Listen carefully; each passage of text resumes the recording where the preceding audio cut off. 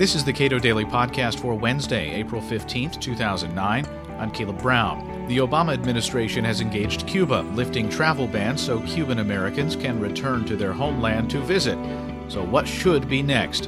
Juan Carlos Hidalgo, project coordinator for Latin America at the Cato Institute, comments. It has a lot of significance in the sense that it shows the willingness of the White House to engage Cuba, and it's a very different tune from the Bush administration that actually tightened restrictions on Cuban Americans traveling to the island and sending remittances there. So in that sense, it's a very welcome departure from the previous 8 years. However, this measure only affects 1.5 million Cuban Americans, which is not a significant number, and still the rest of Americans, 99% of the population, are not allowed to travel to Cuba and are not allowed to travel with Cubans. So I think that the administration should be bolder in pursuing a more aggressive approach towards the government in Havana, which means lifting the embargo and also lifting the travel ban. So much of the concern that I'm hearing about this lifting of this travel restriction is that it will entrench and strengthen the Castro regime in Cuba. Well, certainly more people traveling to Cuba and doing tourism there and leaving more dollars with their families and in local businesses is going to strengthen the Cuban government, as in the sense that the Cuban government is going to have more access to U.S. dollars. However, it's pretty obvious that 47 years of embargo and travel ban have failed to weaken the Cuban government in any way. So I think that even though certainly some of this money is going to end up in the coffers of the Cuban government, a lot of this money is also going to end up in civil society. It's going to end up with Cubans, independent businesses, and this is going to strengthen them vis-a-vis the Cuban government. And I think that's a positive outcome of this policy.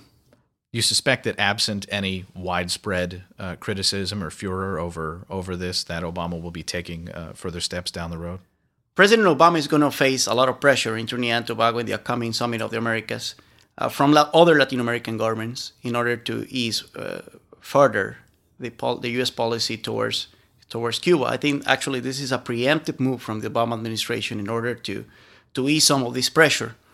However, I think that the Obama administration is going to expect that the next move comes from the government in Havana, and that the Castro regime releases political prisoners or shows any sign of political openness in order to take further steps to ease the travel ban and to ease the embargo towards the island. I don't think that's going to happen.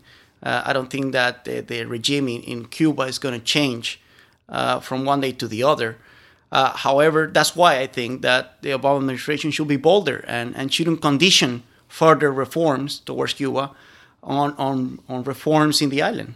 What are the other impacts of having more Americans being able to visit Cuba?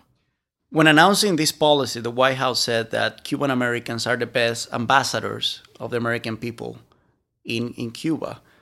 So that's true. I mean, Cuban Americans certainly relate to their families in Cuba, but they also show why many years of living in the United States have made them wealthier and more prosperous than those who stay in Cuba under a communist regime. However, I think that this is precisely why this policy should be expanded to all Americans, and because all Americans will be magnificent ambassadors to Cuba. And this interaction between Cubans and all Americans, not only Cuban Americans, will definitely bombard the years of indoctrination of the Cuban government towards the Cuban people, presenting the U.S. as the enemy, presenting the U.S. as the empire, and that will help strengthen the cause for democracy and political openness in the island. Juan Carlos Hidalgo is the Cato Institute's project coordinator for Latin America. You can read more of his writing on Latin America at cato.org.